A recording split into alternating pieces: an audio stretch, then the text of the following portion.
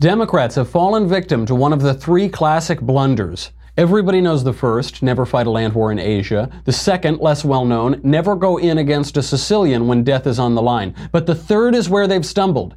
Never challenge Donald Trump to a battle in the media. We will analyze why the best defense is a good offense. Then, a CNN contributor posts the stupidest tweet of the week. Patrick Madrid joins the show to discuss how to approach politics as a Christian. And then finally, the mailbag. I'm Michael Knowles, and this is The Michael Knowles Show.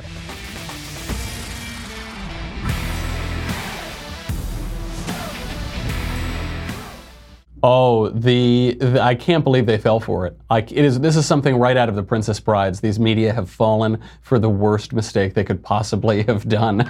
And Democrats broadly, because the media are just the TV representatives of the Democrats. So we know the big news, it's on every website, it's all anybody is talking about, is the Cohen plea and the Manafort guilty verdict.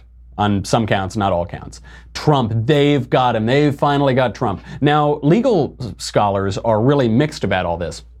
We'll get into the legality of it. We'll get into what the mainstream media are doing, and we will get into why this is such a big mistake, and they're going to run themselves into a wall if they keep it up. Before we do that, I want to thank a new sponsor. That's right, we've got a new sponsor. And that's because the future is so bright out there, folks, that you need blinds to put in your windows so that it doesn't just shine in and keep you up all night. Blinds.com is wonderful. Window treatments is one of those soulless, adulting terms for something necessary but extremely boring, which is your blinds. You don't even need to think about them unless you move or they break. Well, right now, taking the time to pick out blinds, it sounds expensive, it sounds very boring, it's something that I would never do. If something doesn't hold my attention for more than 20 seconds, I don't do it. Ever, and this includes blinds, so which is why you've got to go to blinds.com, because it makes it very easy for you. If you're not sure what you want, if you don't even know where to start, with blinds.com you get a free online design consultation. This is especially true for the gentlemen out there. I know you probably don't spend a lot of time designing your blinds scheme in your bedroom or living room. Let them handle it. It's so good. Send them pictures of your house. They will send back custom recommendations from a professional for what will work with your color scheme, your furniture, your specific rooms. Outsource it, baby. Let them handle it. You are not the expert. You don't want to deal with it. Best part is if you accidentally mismeasure or pick the wrong color, looking at little old me right here, if you screw up, blinds.com will remake your blinds for free. They make it very easy for you. There is no excuse to leave up those mangled blinds that make your place look like a set from The Wire, or perhaps from The Daily Wire. I don't know, definitely my set from The Daily Wire. This is real. I was, especially when I'd live as a bachelor, I just have, they'd all like fall down, they'd be all mangled up. I did not care whatsoever. Don't do that. Be an adult. Have some respect for yourself. What would Jordan Peterson say about that? For a limited time, you can get 20% off of everything at blinds.com when you use the promo code Michael, M-I-C-H-A-E-L. Don't say I never did nothing for you. Save 1/5. Blinds.com promo code Michael, M-I-C-H-A-E-L. Off of everything. Faux wood blinds, cellular shades, roller shades, and more. Ooh, getting fancy with those roller shades. Blinds.com. Go right now. I'll wait. Promo code Michael.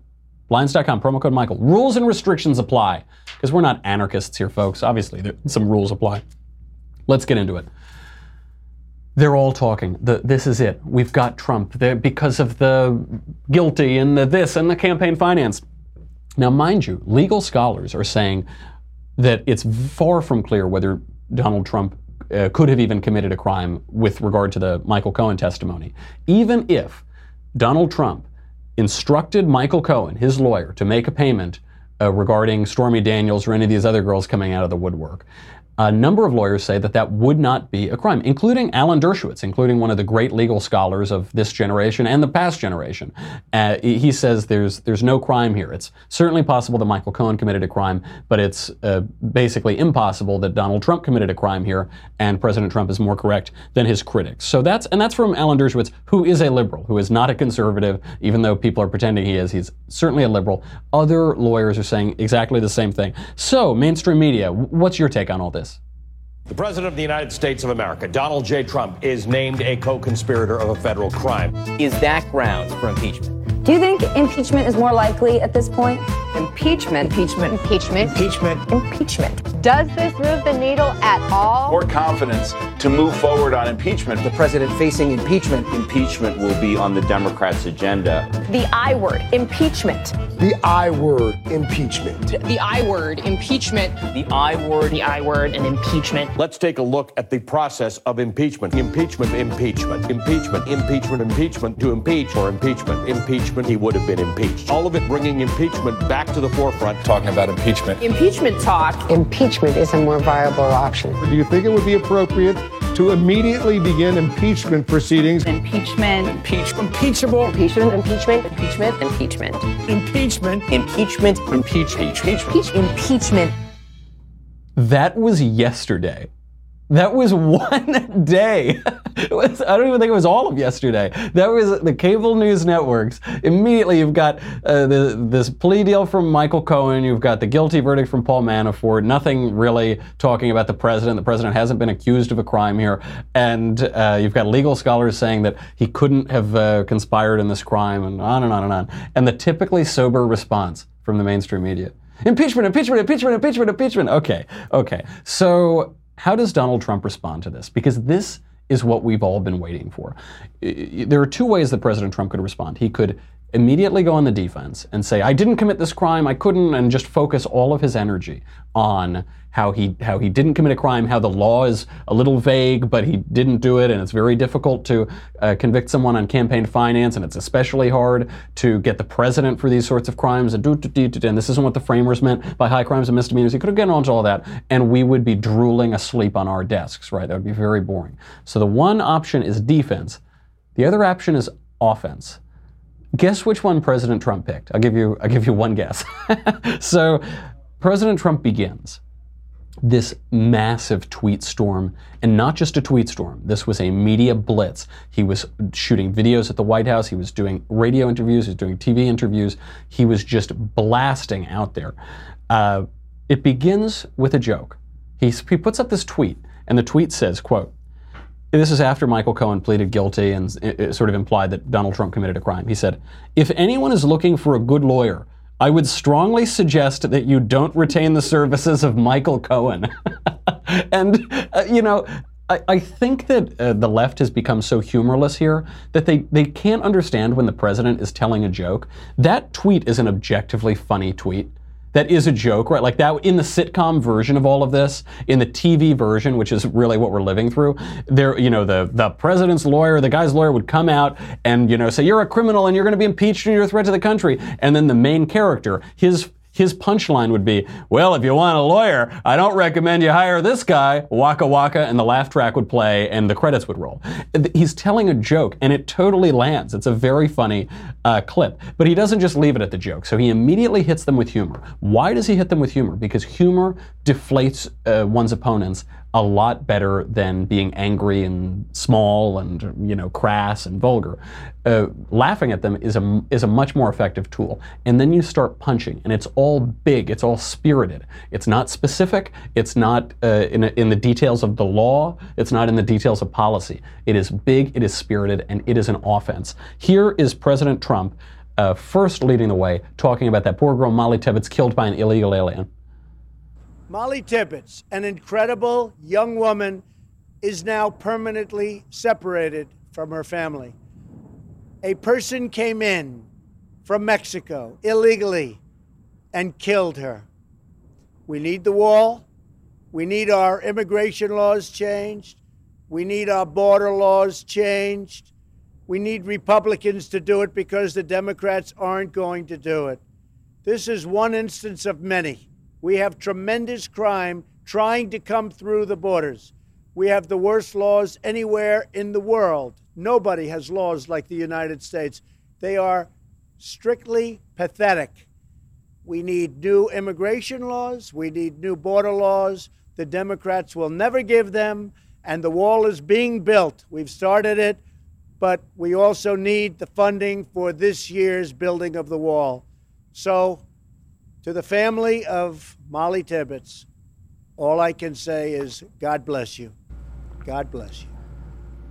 So for those of you who are only listening who can't see, this is President Trump standing alone just outside the White House, just in front of a camera, and he's going on about this killing of Molly Tibbetts, killed by an illegal alien, talking about the wall. He's got a little dig in there about the family separation crisis scandal, manufactured scandal at the border. He said, this girl has been forever separated from her family. We need to build the wall. We need to double down. And so where is this coming from? The Molly Tibbetts story has already come out. It's come out for over the past few days. He's hitting this because this is one of his most popular points, his most popular rhetorical points, and it was central to his campaign. Build the wall. It's very popular because the mainstream media are going to try to convince you that a payment to a porn star 2 years ago is worth taking down this entire presidency. And he's going out there and he is going to hit you really hard. But he's not just stopping with Tibbetts. He then goes on and he suggests that his critics owe him an apology because of how great the country is going. Here's the next video. This comes up right afterward. When I got elected, you had some people that said, this is going to be the greatest thing to ever happen to our country. I guess that's why I won. We had a lot of people. But you had others that say, oh, the market will collapse, lots of bad things will happen. And take a look at what's happened. We have the greatest, longest bull market in the history of our country. They turned out to be wrong. Some have actually apologized, but very, very few. I think the rest will soon be apologizing because honestly, the American public demands an apology. We are doing better financially as a country than we've ever done before. Same position, same right outside the White House, right in front of that camera. Totally different topic, talking about how great the economy is, how everyone predicted. And you remember this. You remember in 2016, they predicted if Trump wins, the economy is going to tank, we're going to go into a recession, the global economy is going to crash. What happens? We have the strongest economy we've ever had. We have record high employment, we've got record low joblessness, the global economy is doing better. And he's calling people's attention back to that. This doesn't begin to scratch the surface. Donald Trump has tweeted 16 times yesterday. He does not tweet that much. He tweeted 16 times yesterday. As of just early this morning when I was going through the news, he had already tweeted 3 times this morning. And not just little one-off tweets. He tweeted several videos, big media appearances, all of this. And what are the topics? Was it just Molly Tibbetts? Was it just the economy? Was it just the Michael Cohen issues and the Paul Manafort issues? No. He tweeted about all of the topics as of 10 a.m. He tweeted about deporting a Nazi, hurricane relief, how the Democrats want to abolish ICE, how he is killing ISIS. He tweeted about a Medal of Honor. He tweeted about the longest bull run in American history. He tweeted about an illegal alien killing Molly Tibbetts, the economy, Hillary, the South African farm expropriation that's going on right now. Right now in South Africa, the government has voted to steal farms from white farm owners on the basis of their race, and the left is denying this. They're saying that this is a white nationalist talking point, even though the government of South Africa has said this and has said that they're going to do this. Apparently now it's facts or racism or something like that. So he's tweeting about that. He tweeted about the crooked press. He's tweeted about repealing Obamacare, deregulation, and of course the rigged witch hunt. He's tweeted about all of these things in the last 24 hours. What we're seeing here is Donald Trump hard charging. This is the superpower of Donald Trump. It is the reason that it is good that he got elected over many of the other more qualified, more politically experienced candidates who were in that field, because Donald Trump does not just play defense. He plays strong offense in a way that a lot of other politicians, especially Republicans, don't do. He answers every charge. It's not that he doesn't defend himself. He's always answering the charge. This is a rigged witch hunt. I didn't do this. I didn't do this. But he doesn't just leave it there. He punches back 100 times as hard. This reminds me of the Rosie O'Donnell thing. Rosie O'Donnell said that Donald Trump was bankrupt. Donald Trump went on a holy jihad for the next 5 years, calling her every name in the book and trying to ruin her life, all the way up to the debate stage in 2016, a decade later. This guy is scorched earth, and it's the sort of thing we need right now because the forces trying to take it down are so corrupt. This is not a novel idea that the best defense is a good offense. This is an idea that was embraced by George Washington. Mao Zedong talked about this. Sun Tzu talks about this. Machiavelli writes about this. Sometimes the best defense is a good offense. Ronald Reagan frequently said, when you're explaining, you're losing. if you're explaining, if you're defending, if you're going, but if you're hitting fast, if you're hard charging, if you're fearless when it comes to these guys, you are in a much better position. I was watching President Trump's rally in West Virginia the other day. I was sitting with Cassie Dillon here at the office, and this was right as the Michael Cohen news broke. We thought, oh, he's definitely going to be off-footed by this. This is going to be, let's see what he does. And she and I looked at each other. It was the best that he's performed at one of these rallies in a long time, in recent memory. Why is that? Because Democrats think that they're going to off-foot him with these things. This is where he thrives. He actually doesn't do as well politically when things are going well and things are kind of normal. That's not where Donald Trump thrives. Donald Trump thrives in fighting and hostility and barbs and punching. That's where he lives. And in many ways, Democrats have backed themselves into his corner and are playing on his home turf. Perhaps there's this legal question that he's going to have to deal with. That's going to be tough. I'm not really commenting on the legal aspect of it. Maybe we'll try to get Professor Dershowitz back to talk about that. I'm just talking about politically. He wins when he's got an opponent to punch. Donald Trump wins when he's got Jeb Bush. He wins when he's got crooked Hillary. And now he wins when he's got these Democrats threatening his presidency over a porn star. That's where he's going to win. If they really wanted to off-foot him, they would just lay off. They would just lay off and let him tweet about football players or something. Try to start fights. Donald Trump is always ready to punch people in the face. If they really wanted to make him look bad or really wanted to get his presidency off on the wrong foot, they would tone down the rhetoric, tone down the hostility. But they just can't do it. They've made one of the classic blunders. You are never, I promise you, Democrats, you are never going to win a media war with a guy who has lived in the media since the 1980s. It's just not going to happen. This guy has lived in every aspect of the media. He is a creature of the media. They make fun of him. They say, oh, Trump consumes 10 hours of TV a day. He probably does. He probably does because he has his finger on the pulse of the popular culture. Not a smart move for them, but a pretty good news for us because that's where we see him win. If Trump didn't have foils, if he didn't have fighting, if he didn't have rough, brutal attacks in 2016, he would not have won. He wouldn't have won the general. He wouldn't have won the primary. It takes all of those attacks, and he's let it happen. We'll see what happens. We'll see what happens with the legal intent, or the legal aspect of this. Did Trump have criminal intent? Did the payment only have electoral benefit? Was there personal benefit? Who knows? They're trying to make this a legal question. It is a political question. Impeachment is a political question, especially for Democrats who are running on impeachment before legal questions were even really brought up. This is a political question, and who is better at these politics? It really vindicates this argument. At least he's a fighter. This is really good news. Before we get to Patrick, I want to bring Patrick Madrid on. I do have to talk about the stupidest tweet on the internet today. Just very quickly before we go. The CNN contributor, Simone Sanders, big lefty, she tweets, quote, Molly Tibbetts was murdered because she told a man to leave her alone while she was jogging. Her murderer happens to be undocumented. That's lefty talk for illegal alien. Because I was undocumented when I worked as a 14-year-old at Subway. That was an undocumented person. This guy's an illegal alien who broke our laws and was here illegally. She goes on. Her murderer happens to be undocumented. This isn't about border security. This is about toxic masculinity. Molly Tibbetts lost her life because a man couldn't take her saying no. Full stop. I hate, if you're watching, Simone, I hate to be the bearer of bad news. It's about border security. It's about illegal aliens. That's what it's about. Toxic masculinity. What on earth?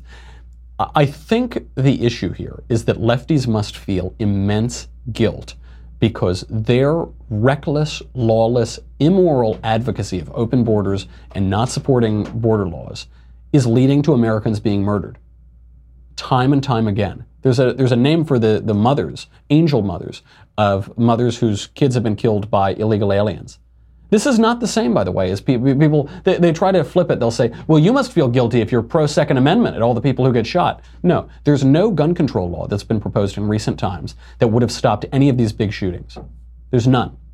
However, immigration enforcement would have stopped all of these murders. If we actually enforced the law, detained and deported illegal aliens in this country, none of the people killed by illegal aliens would have been killed, by definition, because they wouldn't be here. It's really bad. I understand why they feel guilt about this, but it's really horrific. I mean, she's getting some blowback about this all over the internet, and she really should. That's a really vicious way to politicize a death and to try to wipe the blood off her hands, but she probably won't be able to. Let's bring on Patrick Madrid so that we can talk about politics and Christianity and how to deal with this absurd political climate as a Christian. Patrick, do we have you? Yes, I'm here, Michael. How are you? Patrick, thank you for being here. I'm a big fan of yours. You will know Patrick Madrid as the host of the Patrick Madrid Show on Relevant Radio. He also has hosted a bunch of shows on EWTN. He's an author and an all-around very smart guy and has a great Twitter account.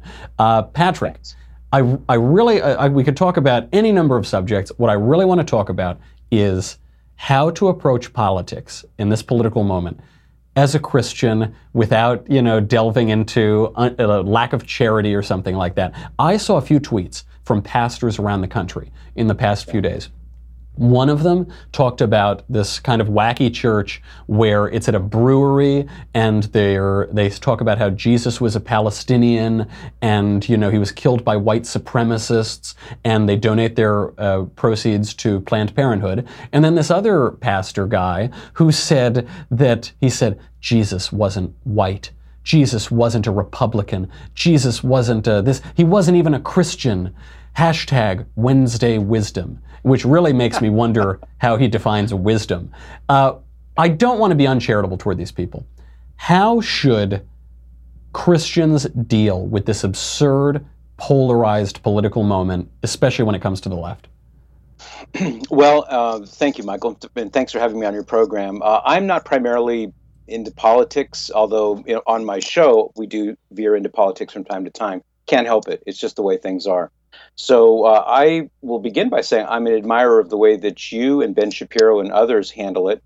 You go straight on, you go head on to the absurdities, expose them for what they are. I think that's very important, that people need somebody to lead them and say, look, guys, this is ridiculous and here's why. So that would be the first thing that I would propose. And you're already doing a good job of that. Oh, thank you.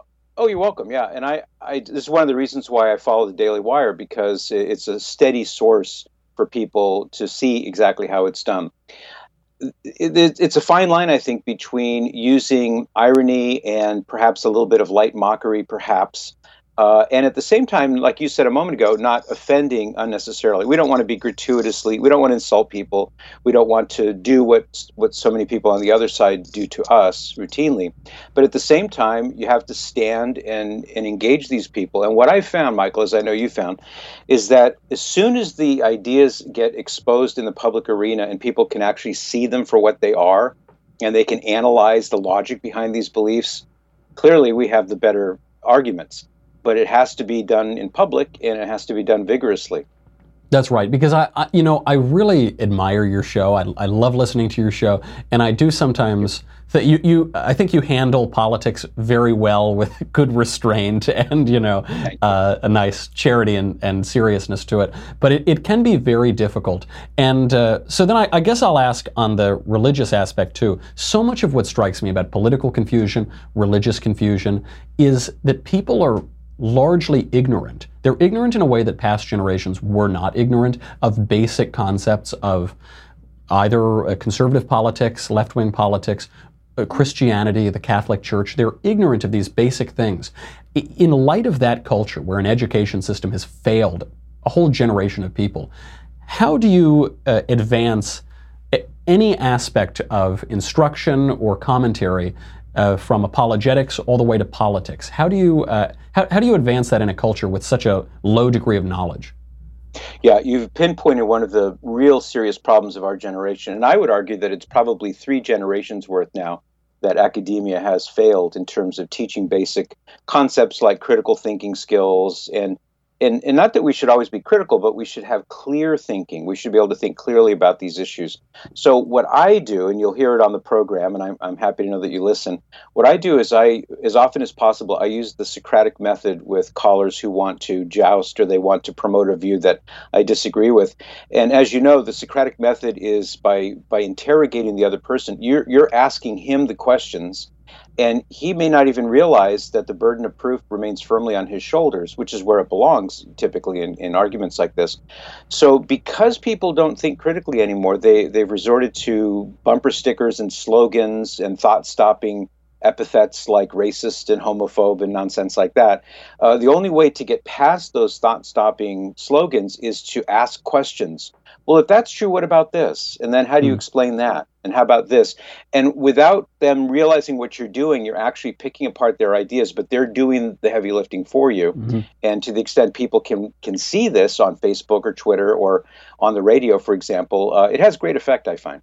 That is a very good point. And every time that I engage in that, just in my personal life even, or at a speech or something, it's always much more effective, I find, because if your debate opponent can come to the idea on their own, then it's more likely to stick, I think. Yes. Yes. One thing, speaking of the education system failing whole generations of people, one of the aspects of that is that the religiously unaffiliated, the nuns, the so-called nuns, have exploded, especially among millennials. And I know so many millennials who were raised not just in a religious tradition that they reject, but without any religious tradition or religious education at all. So a lot of people will write into this show. I think a lot of viewers of this show are agnostic, or they haven't really thought about it before. Some are atheists. But they'll say, well, how can I believe in God? Convince me of God. Give me apologetics in 280 characters. I'm sure you get this as well. How do you do it? How do you convince people of God in 280 characters? I don't know that that's possible. But the old saying, Michael, you can lead a horse to water, but you can't make him drink. But I believe in the policy that you can put salt in his oats and make him thirsty. So that's a good strategy. Yeah, I figure if guys like you and I can get the person at least to start thinking about it, and I'm not at all surprised to know that you have atheists and agnostics and others who listen to your program. The same is true for my program on Relevant Radio. And what I find from them is they listen because there's something, they don't agree with it, but there's something about it that they find at least worthy of their time to listen to. Mm-hmm. And I'm content if I can just get that, if they'll just listen. And if we listen and dialogue long enough, I'm hopeful that those ideas will become clearer to them. But how do you do it? Well, you can't quote the Bible because you might as well quote the Yellow Pages. That's right, the Harry Potter or something, right? Yeah, I mean, it has no authority in their eyes, so I don't quote the Bible to them, nor should we. I don't think it's useful to appeal to the things that we would appeal to if we were speaking, let's say, to a person who did believe in God but wasn't Christian. Rather, I think our task is to use pure reason and demonstrate on the basis of the strength of the rational proofs for the existence of God that are ultimately unanswerable, I would argue, by the atheist worldview. Richard Dawkins hasn't answered them. Christopher Hitchens, may he rest in peace, didn't answer them. Yep. Sam Harris hasn't answered them. And we could go on down the list. Those kinds of logical, rational evidences for the existence of God are key. Now, some examples, if we have a moment, would be, the classic question: why does anything exist at all? And if we take a metaphysical approach to the question, we don't have to use the term metaphysics because that's scary for some people, but just raise the question of being. What does it mean to be, and how do things come into being? Can something come into being on its own? No, because it didn't exist. It can't give itself being, but it receives being. And if it received being, existence from something before it, but that had to receive existence from something before it. It's almost like the caboose on a train. It's only moving because the car in front of it is moving. Right. But that car is only moving because the car in front of it is moving. And so we logically know, we assume, even if you don't see it, there must be an engine at the front of the train that doesn't need to be pulled because it's pulling everything. And if it weren't there, nothing could move. And so in a similar sort of way, even things like change and motion and being and all these things, they have evidences that believers really need to become more proficient at understanding how to explain it to an audience that has lost touch with so much of this patrimony that we used to know. This is such a good point, because the first chink in my armor, I know you were a cradle Catholic. I also was a cradle Catholic, but I had a nice little 10-year saunter through the atheistic and agnostic landscape. By the time I was 13, it was right around my confirmation, and I chose Thomas as my confirmation name because I was doubting. And Doubting Tom. That's right, which now I think is very unfair of me. But the first thing to really knock away at that atheist armor was the ontological argument for God. It was one of these rational arguments formulated by St. Anselm of Canterbury, and it was that first one. And I think that argument actually worked on C.S. Lewis as well. Everything came from there. There might be something that in this rationalist sort of culture, that's the first way that you can bring people to God. Obviously, there are many more evidences of God all around than just those. Before I let you go, I'm glad you came home, by the way. I'm glad you came back. Me too. You're telling me. We need you on our team. Well, I appreciate it. It's really nice to be back. I got to tell you, life is just a lot nicer. And I see this with my atheist friends and my agnostic friends. And I don't, I really like being sort of a pugilist and, snarky and everything, perhaps on Twitter. But in real life, you can't really do that with your friends. And it does pain me to see my agnostic and atheist friends who are living out, to some degree or another, the miserable conclusions of that worldview when they don't have to. Right. The thing I do want to ask before I let you go, specifically on the Catholic front, is obviously the Church is in grave distress at the moment, not only because of the grand jury report in Pennsylvania, but also because of confusion that is coming out of the Vatican, doctrines that seem to be changing dramatically, even if they're not being presented as changing dramatically. There's just a lot of uncertainty going on. How are faithful Catholics, Protestant Christians, non-denominational God believers, how are we to react to what appears to be rank bureaucratic corruption in the Catholic Church? Well, first and foremost, I think all people of goodwill, whether you're Catholic or any of the groups that you just described, we should name it and condemn it for what it is. As you say, it is rank evil. It must be named and it must be condemned publicly. And thankfully, there are people who are doing that. It is shocking, but it's not surprising, honestly. I look back over the history of the Church for 2,000 years, and we've seen other epochs where clerical corruption has been through the roof. And so although it's new to us and it's shocking to us in the near term, this is not the first time it's happened. Now, that doesn't excuse it, certainly doesn't minimize it. I don't say that to suggest that it's okay, we can just get along. It's a serious problem, but it's not the first time the problem has arisen. So I take from that a great deal of encouragement that we Catholics would have destroyed this church many times over if it were not something that had a divine beginning, which is what we believe, that it was founded by Jesus Christ. And so it's all the more reason that it's shocking that Catholic priests, cardinals, bishops have done this kind of thing. So I'll leave you, since I know we have to go, but I'll leave you with this thought. I'm always comforted by that passage in Scripture that describes the storm that came up on the lake when the apostles were sailing on the Lake of Galilee. And we have a little detail in the story that Jesus was asleep in the back of the boat. And the storm was getting so bad that some of these apostles who were seasoned fishermen, and they knew from being on a lake with a storm, they thought they were going to die. And we're told that they were so beside themselves that when they woke up Jesus, they said, "Lord, we're about to die here. Can you help us?" And he calms the storm and he says, "Why did you doubt, you of little faith?" So personally, I think of that when I look at these headlines, because it seems, A, like this is a storm that will sink the ship, and B, it kind of seems at times like Jesus is asleep, but I know he's not. And so I'm trusting in what he said to the apostles, and that would be my respectful suggestion to all people of goodwill, those who believe in Jesus anyway, to consider that as they're facing these kinds of problems and headlines. That is a tremendous point, and you've made me feel better. This is the main purpose of me inviting guests on the show, is so they can make me feel better about the world and the culture and everything. Patrick, so good to have you. Everyone should tune into the Patrick Madrid Show. They can find you on Twitter. What is your Twitter handle? My Twitter handle is @PatrickMadrid. That's very simple. I should have known that. Very simple, and I hang out there a lot, so you'll find me there very easily. Absolutely. Patrick, we're going to have you back. That was really good, and we'll talk to you soon. Thank you, Michael. That guy is so good. I really love his show on the radio. I don't listen to a lot of radio. I usually listen to either classical music. I'll tune into conservative talk radio in the morning, but his show is one of the few that I will listen to regularly. It's so good. Okay, we've got a lot of mailbag to get to, and I'm running late because it's a day that ends in Y. So go to dailywire.com right now. If you're already there, thank you very much. You help keep the lights on. You keep leftist tears pouring endlessly into my cup, and thereafter, the last 20 tweets from Trump, they're really pouring right in, baby. So go go to dailywire.com. You get me, The Andrew Klavan Show, The Ben Shapiro Show. You get to ask questions in the mailbag. That's coming right up. Questions in the conversation. The big boss, Ben Shapiro's up on that next month. Go to dailywire.com. We'll be right back.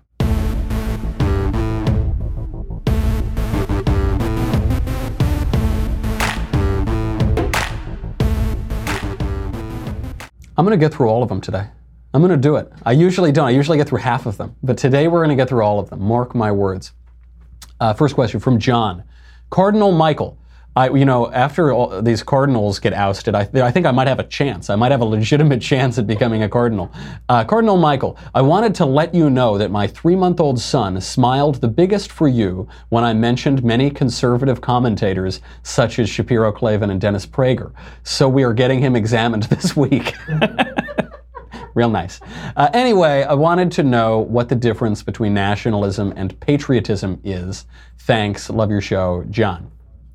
Great question. What is the difference between nationalism and patriotism? Some conservatives want to pretend that there is a huge difference between these things. And I say this respectfully because I think Ben has written about this. I think Jonah has, all the way up to Bill Buckley. Bill Buckley has said this. Bill Buckley said, I'm a patriot, but I don't have 1 ounce of nationalism in me. George Orwell talked about this. He said, patriotism is defensive and nationalism is offensive. And but this and that, and I think it's an artificial distinction. I think it's an artificial distinction, and it's a term of political usage to throw at your opponents, but I don't think it really means very much. Patriotism and nationalism refer to love of country. Patriotism in the modern usage is taken to mean good love of country. Nationalism is taken to mean bad love of country. And some of the distinctions that these people make will be that patriotism is ideological. It's just about ideas, and that's why it's good. But nationalism is psychological. It's just about the blood in the soil, and it's just a unthinking, unconscious reflex of people to their own land. But this doesn't make any sense. The French army, after the French Revolution, was very ideological, and it tried to conquer the whole world because of ideology, not because of blood and soil. Would you call that nationalistic? People call it nationalistic, but it fits the definition of patriotism that people who want to draw that distinction make. How about the Nazis? Were the Nazis just nationalistic? They were certainly nationalistic, but they were motivated by an ideology. Perhaps more than any government in modern history, they were motivated by an ideology. The ideology of Nazism, of fascism. So is that patriotism? Well, it seems to fit the definition of patriotism that many want to talk about. If they say that patriotism is all about ideals and nationalism is bad because it's all about just the tangible things. In some ways, this is a little Gnostic. We'll actually get to that probably later in the mailbag. But also, if patriotism is just all about ideals and nationalism is not, it's about the real tangible things, then what do we say of somebody who is a patriot? They support American ideals, but they oppose the American nation. Say they support open borders. Say they support voting rights for foreigners. What about that? What is that person? Is that a patriotic, anti-nationalist? What does that, if you support the ideal but not the country of the ideal, what is that? That's a mess. That's a total mess. And to say that, like the Orwellian definition, nationalism imposes itself on others, patriotism does not. It's defensive. Where do we see that in history? American patriotism has led us to put those values out to the rest of the world. American patriotism has a great universalizing character to it. The West has a great universalizing character to it, and that imposes on the rest of the world, not always militarily, but certainly culturally, economically, and that's a good thing. That doesn't matter if we impose American culture on the rest of the world. Is that nationalistic and bad, therefore, or is it patriotic? If there is any distinction to be made, I don't use any distinction. We're going to have an excellent author, Yoram Hazony, on the show in a couple weeks to talk about The Virtue of Nationalism, which is his new book. If there is any distinction, it's just this. When people say patriotism, they're talking about the appropriate love of country. When they talk about nationalism, they talk about the inappropriate or idolatrous love of country. I think it is a totally false distinction. People should not make an idol out of their country. Even America, which is the greatest country in the history of the world, they shouldn't make an idol out of it. That's not the only thing that we're serving. We're serving God, country, and our communities in that order.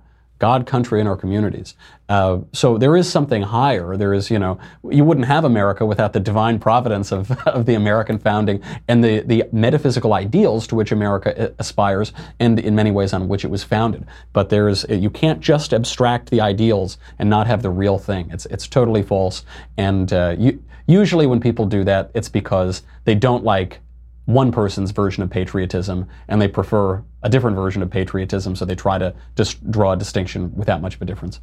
Next question. Well, at this rate, we're not going to get through even 3 questions. Next question from Nathan. Michael, I have been meaning to read the work of the great religious minds like Chesterton and Thomas Aquinas, and also C.S. Lewis, outside of the Chronicles of Narnia that I read as a boy, and also some classical philosophers like Aristotle that I was never made to read in school. What are some books to start with that are the closest to the source material as possible?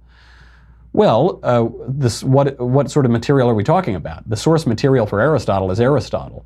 The source material for Lewis is Lewis. But the source material for what Lewis is writing about is the Bible or Aristotle or whatever.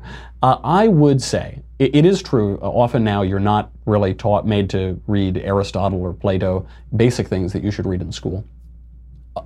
Just because of the order that you listed those in, I would say start with Lewis. Never let it be said that I'm too popish, that I'm too much of a papist.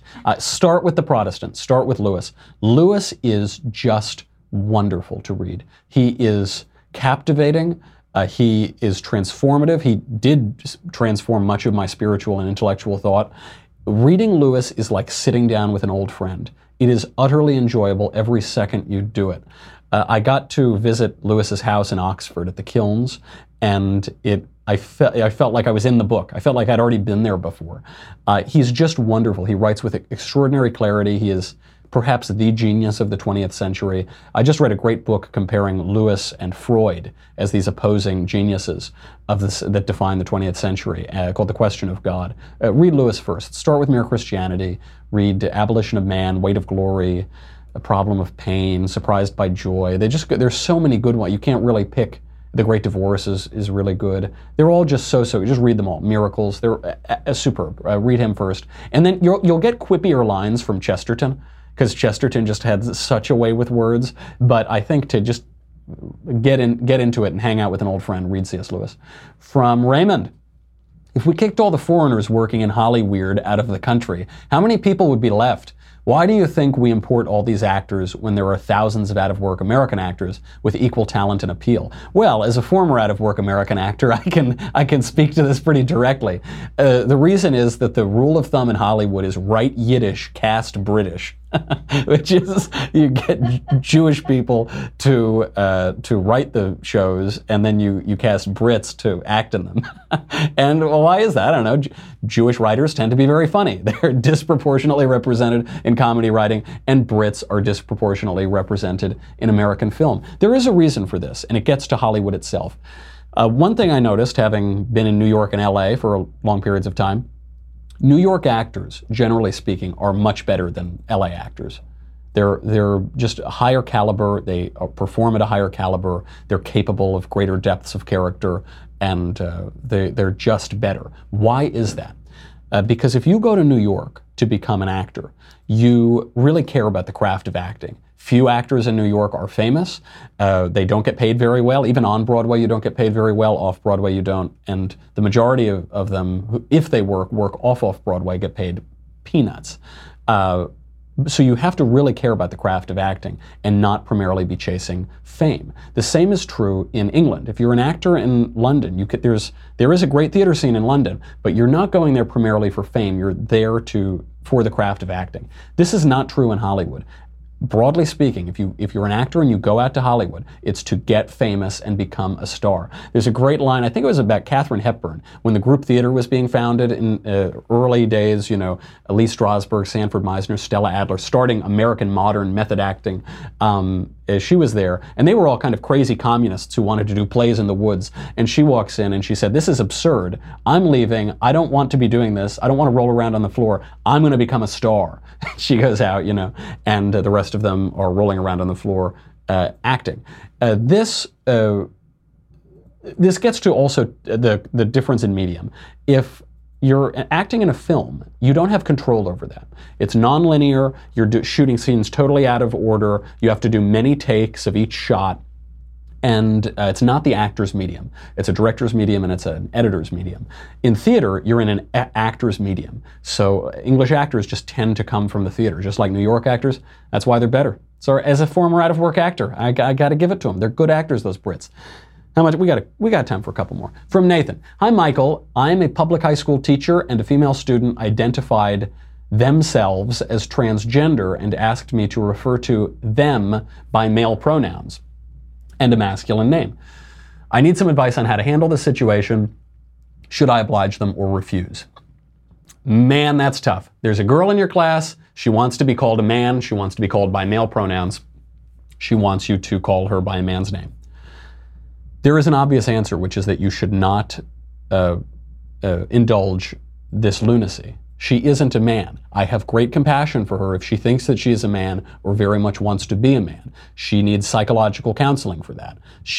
We should not indulge people who have delusions. We should care for them. There's nothing compassionate about indulging delusion. Not on a personal level, not on a cultural level. Doesn't mean you need to be a jerk and say, ha ha, you're a girl, ha ha, nobody wants to do that. But you shouldn't indulge delusion. So there is a clear answer on that. Here's the caveat. If you refuse to go along with this PC thing and call a girl a boy and a boy a girl, you will lose your career. You will lose it, guaranteed. So, especially as a public school teacher, even as a private school teacher probably, certainly as a public school teacher, you'll lose your job. So, this presents a real problem for you.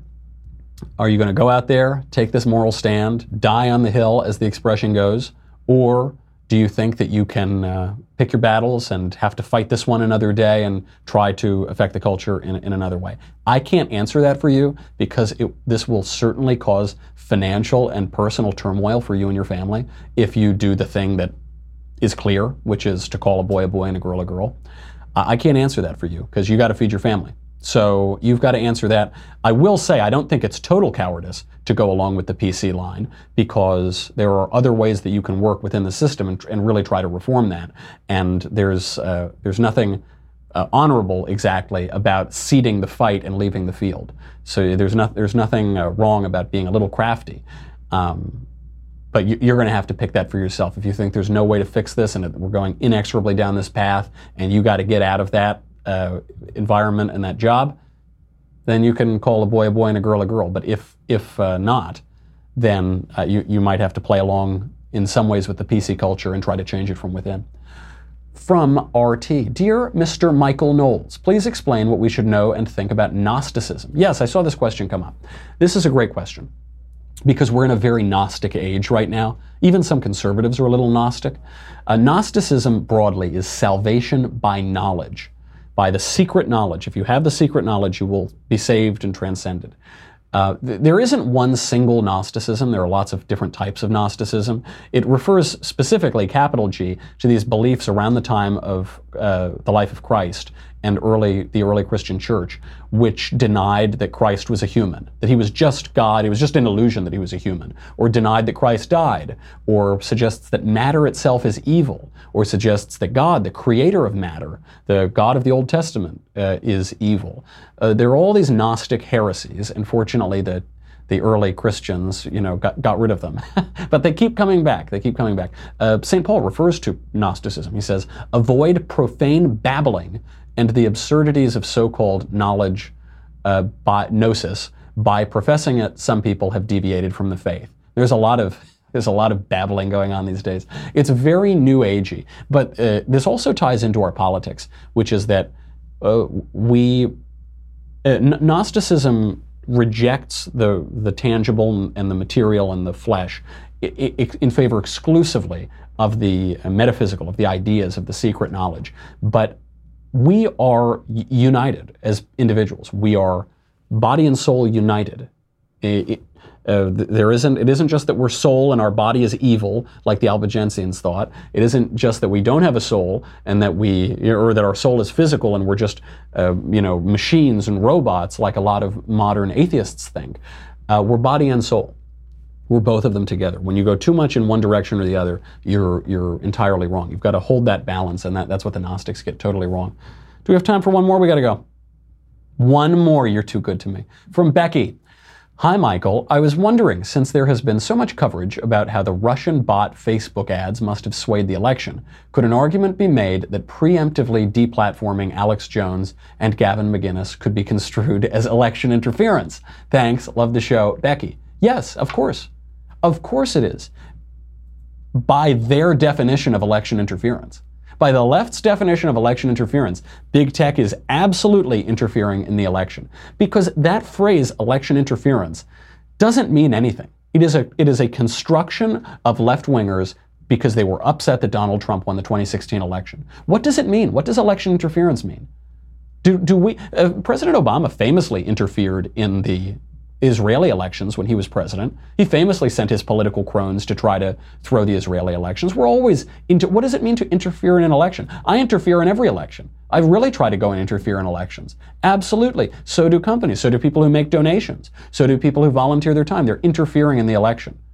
Of course, foreign powers have been interfering in our elections since our first elections. So it's an absurd euphemism. It's one that tries to convince you that it's a legal term. Kind of like collusion. They say, well, he colluded. So, well, what's the crime of collusion? Well, they interfered. What is the crime of interference? Well, they brushed their teeth. That's not a crime. What do you mean? None of these things are crimes. You're just saying words now. You're absolutely right. We should stick it back on them, though. Well, I think this is a great point. I love to use the left's absurd rhetoric to attack them and to show them that they're doing that. So that's the new one. Let's talk about it. Big tech interfering in the election. I want subpoenas. I want indictments. I want a special counsel. Let's get them. I want to get Zuckerberg. I want to drag him right in front of Congress again. Same with Jack Dorsey and all the other ones. Okay, that's our show. You've got to binge the first season of Another Kingdom because we are shooting season 2 of Another Kingdom, and it is really good. I can say that in humility because I don't really contribute much to it. Drew writes it, and then I have this hard job of reading it. So he just gives me a script. It's like that Ian McKellen line in Extras. It was it Patrick Stewart or Ian McKellen? Tomato. And they said, you know how I act. Somebody tells me where to go. You know how I know what to say? They hand me a script. That's acting. that's acting. So binge season 1 because we got season 2 coming, and it is going to be really, really good. Enjoy the weekend. I'll see you on Monday. I'm Michael Knowles. This is The Michael Knowles Show.